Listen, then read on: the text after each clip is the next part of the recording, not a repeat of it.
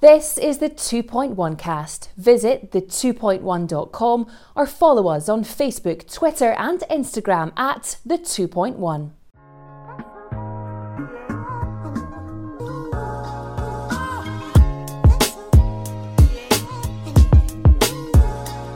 Hello and welcome to another episode of the 2.1 cast. I'm your host Neil Murray, and as usual I'm joined by Stefan Bienkowski and James Kearney. Are we well, lads? Yeah, doing alright. Have we recovered from the weekend's events of I'm just literally wolfing down some breakfast and coffee right now. Enjoy the weekend's games? Yeah. Thought it was a bit annoying how, on the Saturday, it's like, first game back, getting ready to get excited for the season, and then, none of the games are on telly. Total bummer. I didn't think I realised that till we actually started the day of Saturday and there was no matches on at all. Oh, it's a weekly occurrence for me every Saturday morning on Twitter. Why aren't these games on telly? And then on Sunday I realised even the Hibs game wasn't on telly. Like, what is going on here? Why couldn't they move one of the games to Friday? Sold out. Anyway, I'm already on a rant about something we're not even talking about. I know. Well, we're going to talk today about, the psychology of the football fan and conspiracies, you might even say, in Scottish football. Why fans think there's a bias towards the team. I think really we're going to talk about this given the events at Pittodrie. A lot of Rangers fans unhappy with Kevin Clancy. A lot of Aberdeen fans unhappy with Kevin Clancy as well, to be honest. It's not that we're saying it's just Rangers fans that feel aggrieved or feel that maybe it's a bias towards their team. This happens to almost every team in the league at one point. There's pretty much, they maybe don't get a decision, and from that a section of the support will say there's a ingrained bias or a conspiracy theory towards their team. So I don't know, we'll maybe just start with why the football fans in general, maybe not just even in Scotland, why the football fans think this way. Why do they even consider that there might be some kind of ingrained bias towards them, and it's not just human error in this case? It's kind of just the way that memory works. Like in that, if you're a football fan, obviously you follow your team more closely than others, and that. So yeah, if you follow your football team, you're paying more attention to them than other clubs, which means that those events, the memorable things that happens, are more distinct in your mind than they happen in others. So after a while, after a few years of supporting a football team, you can think of all these different decisions that have gone against you, and then in your head you can just sort of add them all up and then be like, okay, with this huge backlog of evidence, surely that means there's something that's happening against my team, because look at all these terrible things that have happened. When you forget that all these plenty of decisions that go for you, but you just totally forget that because it's not as important. So I think all of it's down to just the way that we actually retain knowledge, and that these bad things stand out more, and then later down the line they seem more important than they were at the time. That's a really interesting point, actually. I think kind of football does kind of it does kind of hone in on our more kind of primal characteristics, actually. Not only in two things, actually. I think James makes a good point. Like, the human brain tends to work and it kind of picks up on patterns and things like that. Always has been, I think, from a kind of biological point of view. And if you only have one set of data, i.e. your football team playing, then you're convinced that you probably are quite accurately saying, I can recall a pattern of these things happening. But you're right, the problem is that it lacks context. Like, I know that we're not specifically just talking about Rangers fans here, because it certainly happens on not only the other side of Glasgow but elsewhere in Scottish football. But just to use as an example, throughout Twitter on Sunday and Monday, you had numerous, pretty prominent Rangers Twitter accounts and things, like respected blogs and things, saying, we've had this issue, but then you'd have, pretty non-partisan or pretty neutral people coming out saying, well, actually, I think it was a really good stat, actually. I don't have it to hand, unfortunately, but it's basically someone's chalked up how many penalties Rangers have been awarded the last 2 seasons and how many they've had against them, and they've had way more awarded for them than against them. It's the same with red cards, yellow cards, for example. And it kind of falls back, and whenever Celtic or Rangers do moan about these things, almost every other fan in the country laughs at it, because another aspect of human nature is that referees are probably far more biased to support the 50,000 people shouting at them rather than the 3,000 in the corner whenever they're at Ibrox or Celtic. Yeah, exactly, about 800 years. So I think that's a really good point. It's not so much like it's fans being idiots or fans just being kind of like knuckle dragging fools. It's just people kind of relying on their own wiring of their own brains. I think another thing as well that football kind of taps into is tribalism as well, and the kind of innate nature of human beings to kind of group together. You know, if you put 3 humans in a room, before long 2 will decide why they're different from the third person, and they'll turn on them. I guess that's just how I look at. I think maybe it's quite pessimistic view of mankind, but I think that's just kind of how the nature of it works. And I think football undoubtedly kind of does kind of draw up these imaginary lines in society, and kind of turns these things turns us on each other in that regard. Not in a hugely pessimistic way, but it does kind of enforce the idea of us versus them, which, you know, a savvy club PR can kind of whisper in the ear of his manager to kind of say 1 or 2 things along the lines of that, which might have happened on Sunday, which does kind of, you know, drum up support, it drums up attention, and it maybe takes pressure off the club itself, because, you know, and look, Steven Gerrard isn't the first coach in football to do this. Some of the best coaches in the world always have. Alex Ferguson was an absolute bastard for things like this. He was convinced the media were against him, absolutely convinced of it. I mean, you could probably do a BuzzFeed quiz, who said it, Donald Trump or Alex Ferguson, when it comes to the media, and it would legitimately be quite hard. Jose Mourinho, I know he's a bit of a bomb scare these days because his record seems to be getting a bit weird, a bit troublesome, but even in his heyday, was convinced, or at least he ran the narrative that everyone was against him. Including it with Real Madrid. He might say something like, so that is, we're the plucky underdog. Yeah, Real Madrid. Exactly. And it's not, but it's not even just it's what's what I'm looking for. It's a method used across all types of personality types. Pep Guardiola couldn't be more different from Jose Mourinho in the way that he behaves. He's not a very confrontational guy. And he himself would argue he's nothing like Jose Mourinho, but in his press conference he does the exact same thing. Every single time a bad decision goes against him, he makes the argument. This always happens to us. He did it at Bayern Munich, and he probably did it at Barcelona. Certainly does it at Man City. So it's something that is. Is it like a siege mentality? Is it because it's coming from somebody higher up in the club, like a coach or a manager or a chairman? Is it really a kind of tool also to kind of make sure you're just united as one, as a kind of support, as a club? Like, why would a chairman do that? I don't know. For example, I don't really understand why.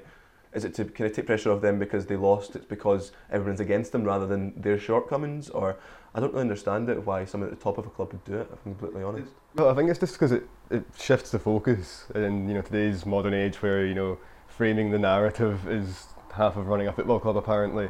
And, you know, people, the media and football clubs want to control what people are saying about them, and they want to make sure that they've got the fans on board. Like, if your team loses because of a dodgy penalty, the fans aren't going to blame the manager for that. They're going to blame the referee and possibly the opposition players as well. But your team are going to get off the hook for it.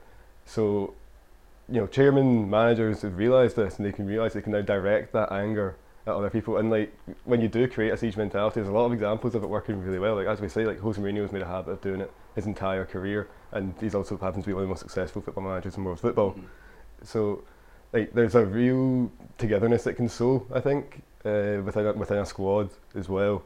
And when that happens, you can really, I don't know, it just seems to get an extra 10% out of the players sometimes, you know. But having said that, I don't know, I think it's a fairly short-term position to take. And then to go back to Mourinho again, like, if you look at him, obviously most people are familiar with the idea that after 3 years, it just sort of burns out because, you know, the players just can't stand it anymore. Mm-hmm. And I think that is a significant risk when you do employ a strategy, like a sort of siege mentality sort of thing. Mm-hmm. But certainly, in the short term at least, it can be really effective, you know, and it can really foster it's a sort of sense of unity that you don't get otherwise, and it's hard and it's very difficult to achieve otherwise. And all you need to do is just point the finger at somebody else. Mourinho's actually a really good example because he actually points out that not only does it work, but it can also fall back on you terribly as if, you know, the results don't fall in line as well. So, you know, to kind of level the playing field here, I guess, Brendan Rodgers says a lot of stupid things as well sometimes. Oh, yeah. All the time, actually. For a guy in his position, he can often come up with some absolute nonsense, which he really doesn't have to say. Craig Levein can do the same. So can Neil Lennon. You know, even to an extent, maybe Derek McInnes. Although I think he's in a bit more comfortable position, so maybe he's not so much. But as long as these guys are winning games, it's fine, you know. And Steven Gerrard obviously still has he has a huge amount of support on a good amount of goodwill from the support, as one would say there. And he can continue saying these things as long as Rangers are showing some sort of momentum or moving forward. And to the same extent, so can Brendan Rodgers. If Celtic start losing games and get knocked out of competitions, and Brendan Rodgers keeps complaining about things, fans are going to begin to be like, right, we're getting a bit sick of this, as we're probably now seeing actually with Mourinho at Manchester United. Like, the really interesting thing about Mourinho is that throughout his career, it has, after 3 years, began to dissipate and people getting fed up with it, as well as kind of just the general nature of the football he plays. Fans get a bit bored of it, and if you're a club like Real Madrid, you can just go get someone else. What I find quite interesting about him at Man United right now, and I don't really want to focus on this too much, but what I think is really interesting is that fans are already getting annoyed at it. You see Man United fans, they're just kind of jaded because he's already in pre-season in like a friendly in America, complaining about the players doesn't have and things, and it kind of and I think he's a really good test subject in that regard, in the sense that the siege mentality can work, but if you keep drumming at it, and then results don't come along, and you don't have the support, you don't have the success to go alongside it, then you know, fans can quickly turn on that. So it does show that, like, there's only so far the kind of concept of tribalism will go actually in football. Were you surprised, given how Gerrard's talked or spoken after or before matches leading up to this, before the Europa League matches and pre-season, were you surprised he kind of went to that sort of narrative? Because I personally didn't really see it coming. I thought he'd maybe obviously mention the decision because whether you like it or not, it's going to split people. Some people are going to think it's a send-off, some people aren't. As the Rangers manager, he's obviously going to be thinking it's not the right decision, but to go the whole hog and say it's been years of kind of institutionalised or whatever bias against them, were you kind of surprised to see him go that way? I was, and particularly after the first leg against Osijek, when a few of their players were sort of giving it all that in the press and, you know, saying that oh, you know, we're great, Gerrard got lucky, blah blah blah blah. And Gerrard's response was, okay, well, we'll do our talking on the pitch. You know, we're not going to get drawn into a war of words.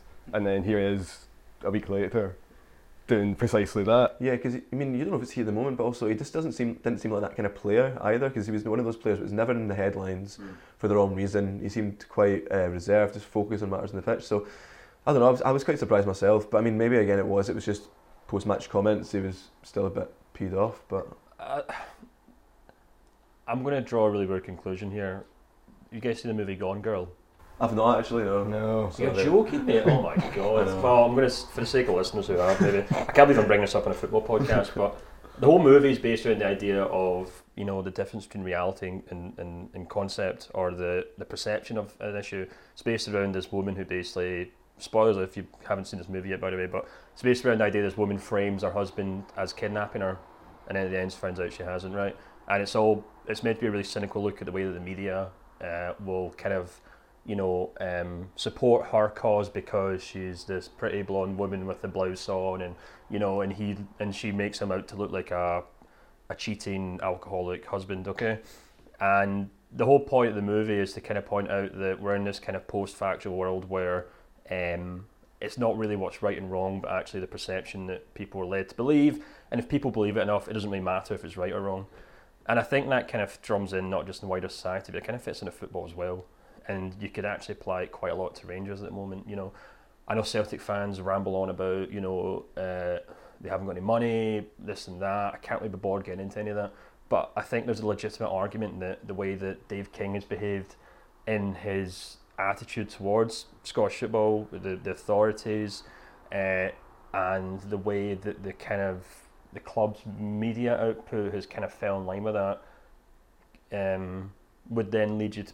I mean, if you've been kind of cataloguing that for the last 2 or 3 years now, what Gerrard said on Sunday wouldn't actually be that surprising. Yeah, it's kind of toned the party line, so to speak. Yeah, and it kind of fits in a lot with another stupid comparison I'm going to make is that there's a really good book that I read called How Democracies Die by Stephen Levitsky and Daniel Ziblatt, which is all about American politics and the kind of partisan nature of how, you know, the Republican Democrats are kind of pulling each other apart. And the kind of really interesting, kind of troubling aspect of that is that over the last 20 years or so, politics in America has gone from saying, you know what, you're a Republican, I'm a Democrat, we might not agree on everything, but we still agree that democracy is a smashing thing and let the best man win sort of thing. It's now got to a point now where you have, particularly the Republican side, people saying, you know, Barack Obama isn't an American, the Democratic Party are anti-American, if you vote for them, democracy's going to die, and you know what, the whole system's rigged against us. And it's a pretty, it's a kind of concept that, and the whole book's about how, you know, democracies kind of fall into the kind of dictatorships and things like that, and authoritarianism. And I know it sounds like a really, really stark comparison to Scottish football, but the point I'm trying to make here is that... You seen Dave King's Donald Trump? The point I'm trying to make here is that it's a pretty common theme in politics that to take the strategy of basically delegitimising the whole field, and that way you don't have to basically you don't have to prove yourself, or you don't have to hold yourself to certain accounts, because you can say, like Dave King does say, oh well, you know, why is this guy on the board if he's got shares in a company alongside a Celtic chairman? You know, Scottish football's out to get us, things like that. I'm not saying that we're anywhere near that bad, but it's echoes of the same thing, and there's no need for it in Scottish football. At the end of the day, I mean, look, I think football managers kind of say a lot of stupid stuff. In my opinion, I do genuinely struggle to wonder why we even bother interviewing them sometimes if we're not going to talk about the actual football. I don't really care what he thinks about red card, to be perfectly honest with you. But you know, and as such, you know, as we've just mentioned, Gerrard isn't the first coach to come out and try this whole siege mentality thing. But when you have leading figures at one of the biggest clubs in football, and it's not just Rangers that do this, I think, and they're coming out and basically saying the system's rigged, it's a very cynical and probably intentional method of golding up your support, and it's really cynical, and it's not good for Scottish football. So is this something that's typical just in football in Scotland, or is it something that's maybe you could compare it to, like a wider society in terms of like politics, particularly American politics? Is it something we see? Actually, I mean, I'm asking the question, but there's actually, now that I'm saying it, an example that completely springs to mind with football, and it's I was just going to say, you're the politics guy. Well, a certain amount of SNP supporters that say there's BBC bias and institutionalised bias in the media against them, whereas I don't think there's like that much to prove that, and with maybe people screaming at me on the podcast, but it's quite a statement to make that the state broadcaster in what's a liberal democracy is against your campaign or your kind of political beliefs when it's meant to be non-biased. Well, just to jump back in, you could probably draw a lot of parallels between people of a certain political affiliation arguing that, you know, a state broadcaster or even just any huge news organisation is inherently biased against them, in the same way that, as James said at the top of the show, football fans are only aware of the things that happen to them. So, you know, a Labour supporter might think the BBC is against Jeremy Corbyn because all they see is the criticism that the BBC or whoever gives Jeremy Corbyn.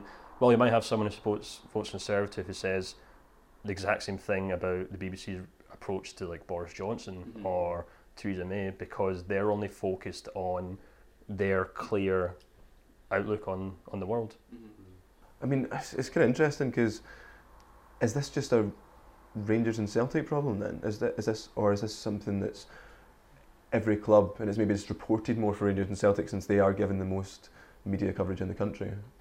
I think it does happen pretty much everywhere, to be honest. But I think the reason why it's so particularly prominent among Celtic and Rangers fans is because if when you go into the comment section of a BBC article or a match report or whatever, it's a simple numbers game. There's more of them. There's a lot more of them. So if one of them posts something that they always agree with, they're going to go, oh, he's a Celtic fan. He's getting it and he's slagging off Rangers. Cool, I like that. And then because of that, because it's the sheer numbers, those posts become the more prominent ones, and then therefore catch the attention of more people.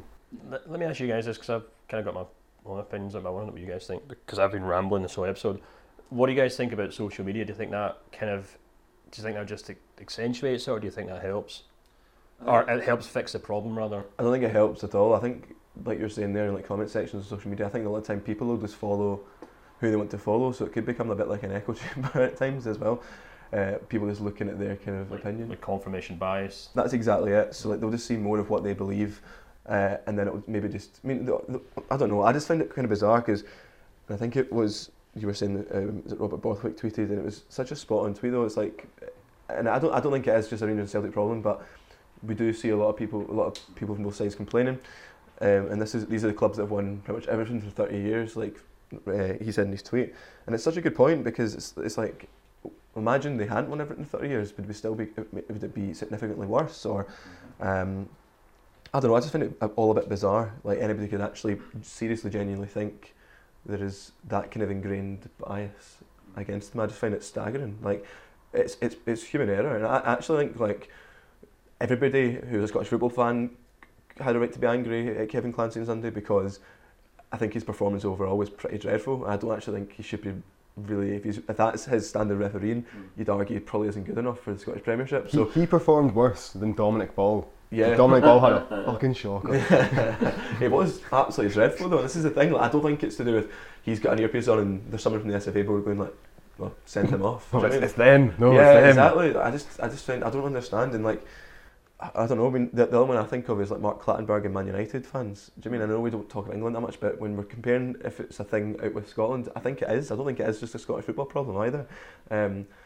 So I don't know. I just find the whole thing pretty bizarre. Like, yeah, I think it's actually quite worrying when you do kind of open it up to the kind of general like all like modern society where like, you know, I think there's a lot of good fan run media out there, and we're actually good friends with a lot of blogs and websites set up, but you do kind of find yourself, I mean I do, unfortunately, at least I do, I find myself tumbling down these kind of rabbit holes on the Celtic or Rangers ends where you see, you know, I seem to stumble upon a new Celtic blog every day that's got like 30,000 followers. I've never even heard of it before, you know, and it's great that these fans all have a concept of, you know, building up a community and they can stay in touch with each other, and you know what, fans should be able to discuss what they think of a game without really talking to anyone else to an extent. I totally get that, but you know, I think you do, and it's not just Celtic, it's really anyone, to be honest with you. I mean, if you go on any message boards, I mean, I've been on like St Mirren message boards at times, and it's the same sort of thing. They're all innately, well, of course they're biased because they're football fans, but the idea is that they all stay within their own parameters. They don't seek outside sources, and they just kind of repeat each other.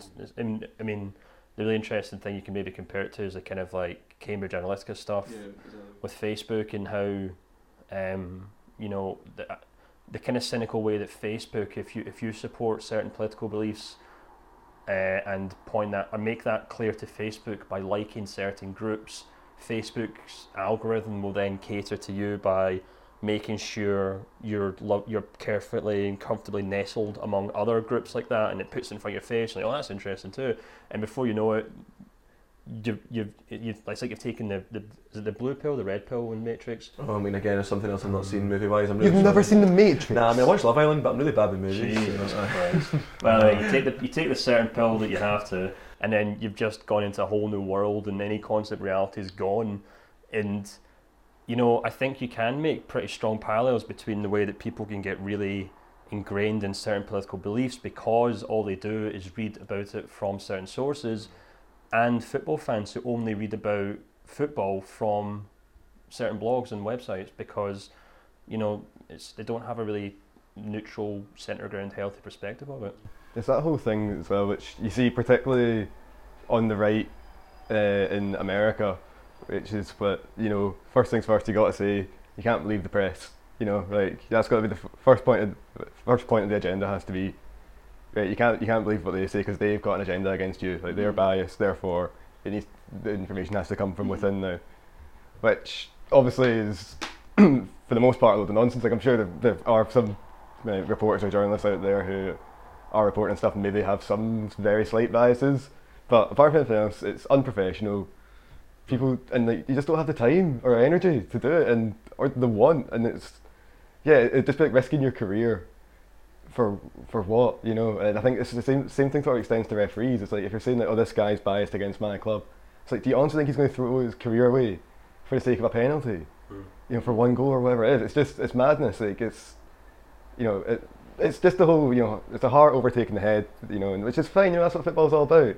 You know, like, you know, if it's a 50-50 challenge and it goes against your team, yeah, you're going to give the ref, you're going to shout at the ref, because that's what it's all about. You know, it's fighting for every inch, you know, and that's part of the fun of it. That's part of the greatness of it.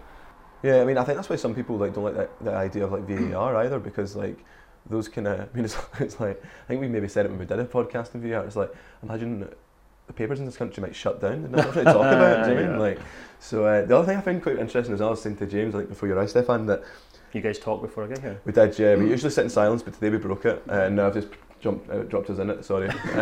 No, so I was saying, it's quite interesting that maybe it does happen, but it's very, very rare that fans would really point out bias for an opposition team. So it's not like Motherwell Celtic fans would be like, oh, see those decisions against Motherwell, shocking that there's actual bias. Like Keeper gets sent off, like that is just disgusting. It just never happens. Never happens. Well, Motherwell's a perfect example. Stephen Robinson last season was he had maybe more reason than anyone else to be angry at referees, and he was furious at them after they took up finals and certain decisions and stuff.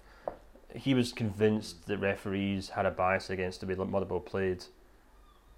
Motherwell, you know, I mean, I would say that makes more sense, being against maybe you're biased because you think that, not that I'm saying it's right in any way, but like it would make, I still think it's utter tosh, but it makes slightly more sense than they're against the club as an entity. Do you know what I mean? Like, and I think you're right. I think he definitely had like more to be upset about than the majority. Like the dodgy penalty decision in that first cup final, and another one when they nearly beat the Invincible streak. So yeah, I don't know.